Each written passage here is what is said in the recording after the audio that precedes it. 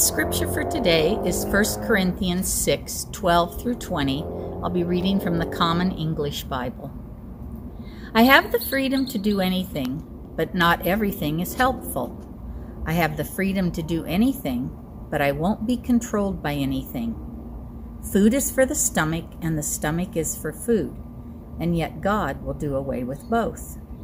The body isn't for sexual immorality, but for the Lord, and the Lord is for the body. God has raised the Lord and will raise us through his power. Don't you know that your bodies are parts of Christ? So then, should I take parts of Christ and make them part of someone who's sleeping around? No way. Don't you know that anyone who is joined to someone who is sleeping around is one body with that person? The scripture says the two will become one flesh. The one who is joined to the Lord is one spirit with him. Avoid sexual immorality. Every sin that a person can do is committed outside the body, except those who engage in sexual immorality commit sin against their own bodies. Or don't you know that your body is a temple of the Holy Spirit who is in you? Don't you know that you have the Holy Spirit from God, and you don't belong to yourselves? You have been bought and paid for, so honor God with your body.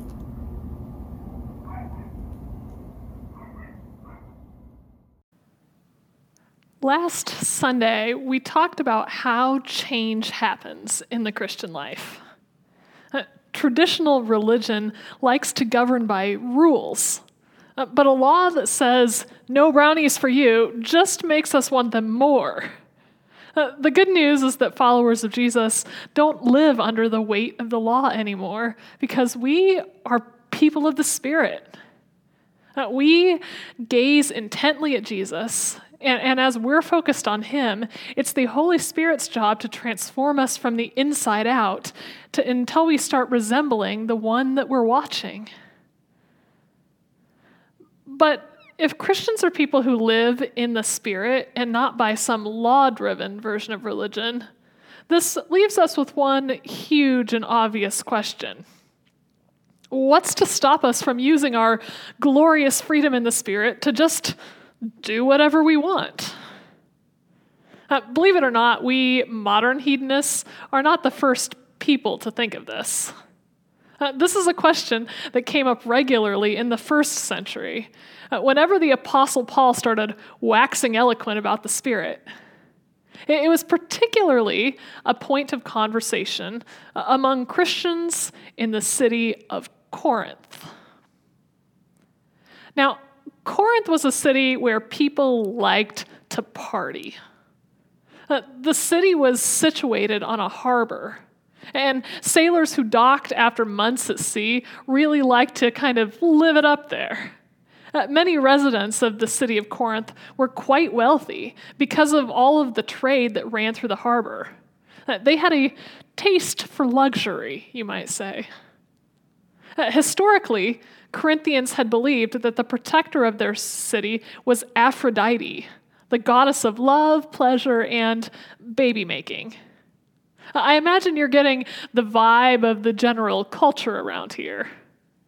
So when the Corinthian Christians hear Paul preaching about life in the age of the Spirit and the end of religious law, they think to themselves, that's fantastic, because I've got a date with a good-looking sailor scheduled for Friday night, and my roommate is out of town.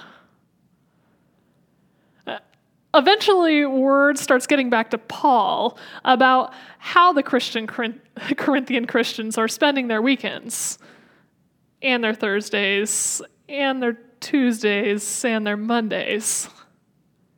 And what can Paul say? Never mind. Forget what I said in all of those sermons. You all clearly aren't mature enough for freedom in the Spirit. Give me the car keys, and here's your curfew back. I mean, that's what I'd be tempted to say. But Paul takes a different approach.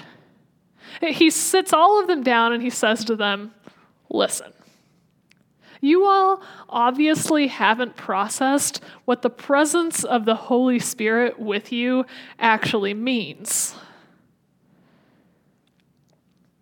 3 weeks ago, when we began this series on the Spirit, we talked about how in the Old Testament period, God dwelled first in a tent and then in a temple.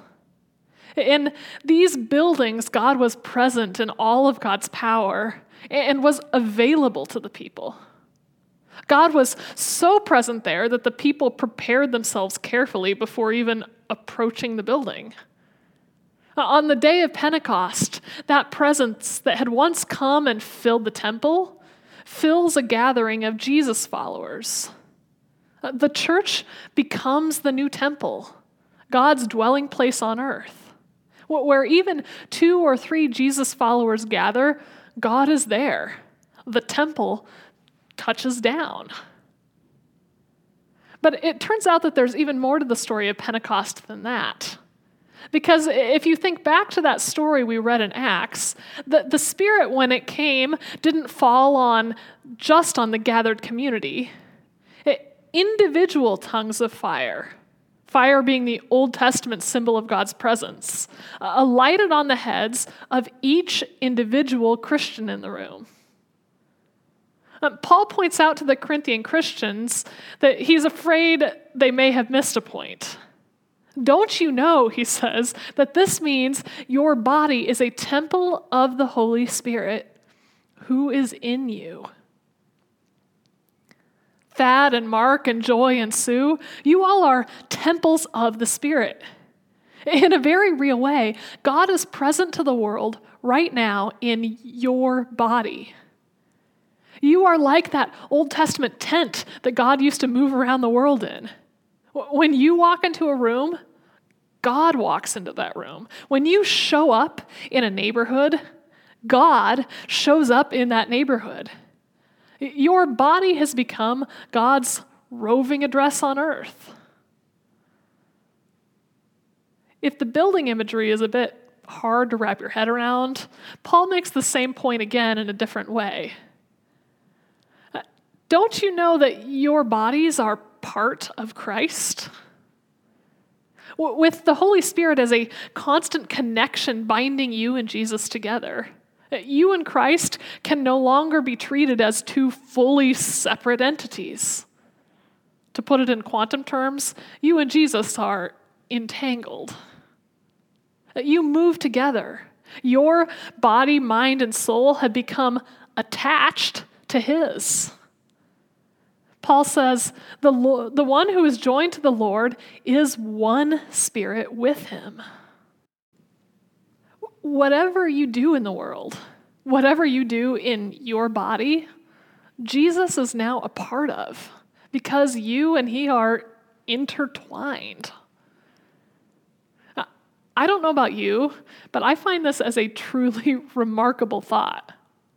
I think about it sometimes when I go to visit a friend who's hurting, or when I go to sit with a person who's dying.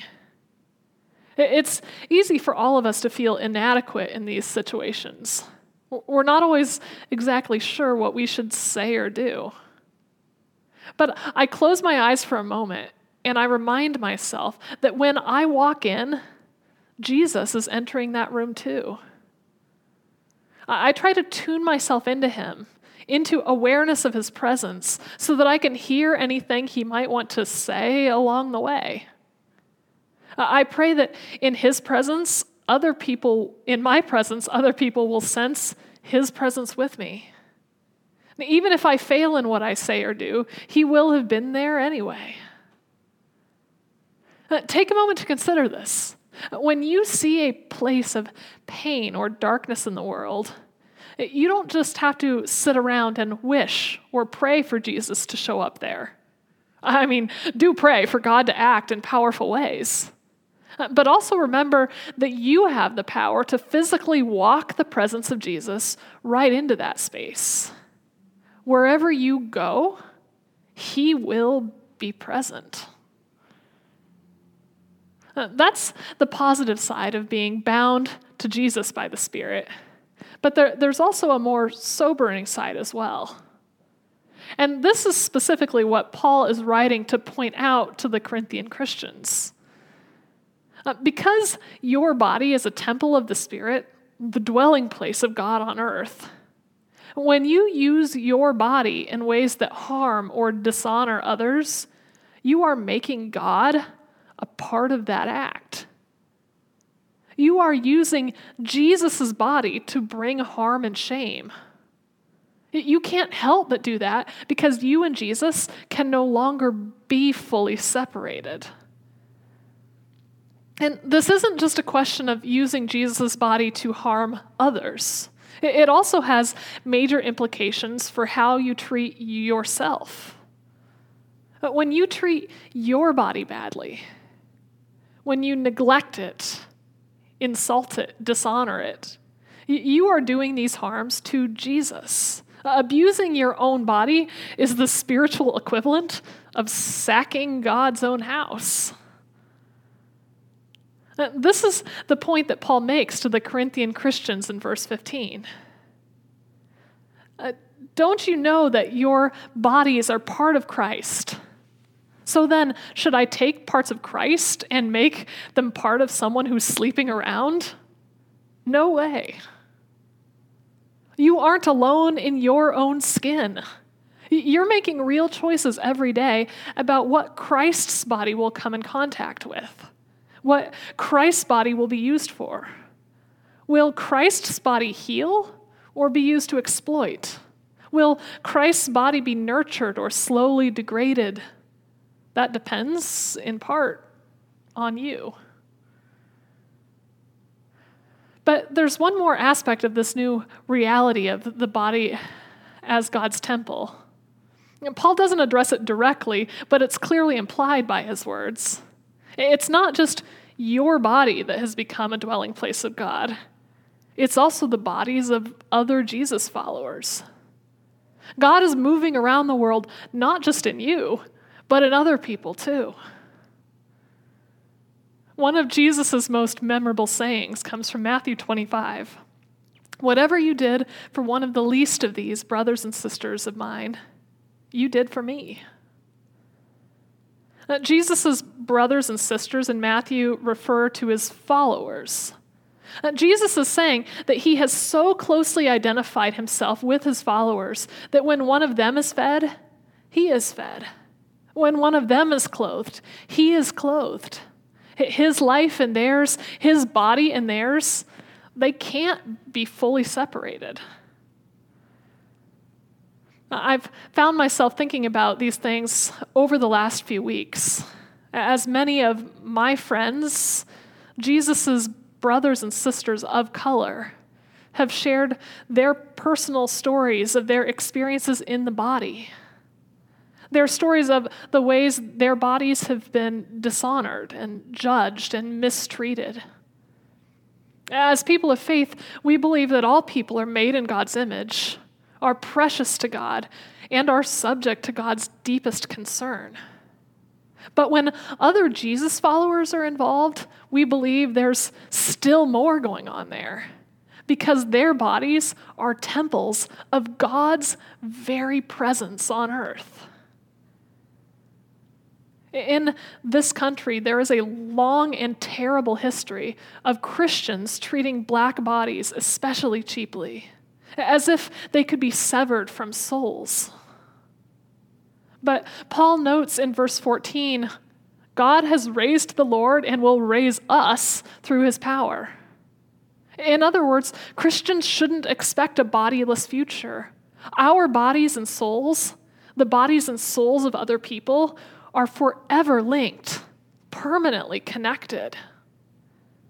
As Christians, we are called to value bodies as God has valued them in attaching them to Jesus and marking them out for resurrection. I think understanding that our streets are full of walking temples changes everything about the way we Christians navigate the world. We walk gently, with more care, recognizing that everywhere we go, we stand on holy ground. When we hear a body cry, we stop and listen, taking seriously the possibility that those cries are coming from Jesus' own mouth. We treat our own bodies and the bodies of others as we would treat Jesus' body. As we close today, I just want to leave you with a series of desperately important questions that I'd encourage you to sit with and reflect deeply upon. Are you using your body in ways that Jesus would be proud to be attached to? Are you treating your body with the love and respect you would give to Jesus' body? And what about the bodies of others? What might change if you really began to see the streets as full of walking temples? How might you honor your brothers and sisters' bodies if you began to recognize these sacred bodies as a part of Christ's own? Let's pray together.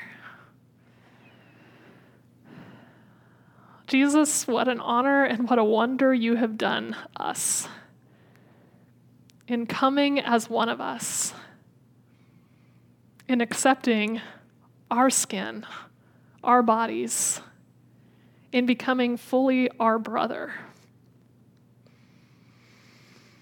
We confess the many, many ways we have failed to recognize, to honor the presence of your body in our brothers and sisters.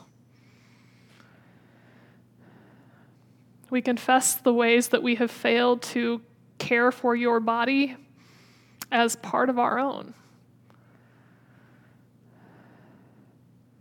Lord, give us fresh vision, fresh imagination to see a world that is full of walking temples.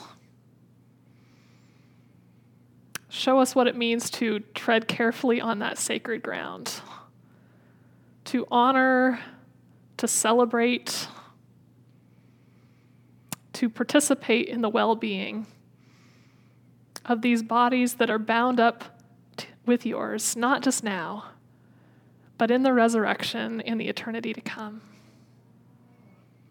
We thank you for the gift and the beauty of bodies. In Jesus' name we pray. Amen.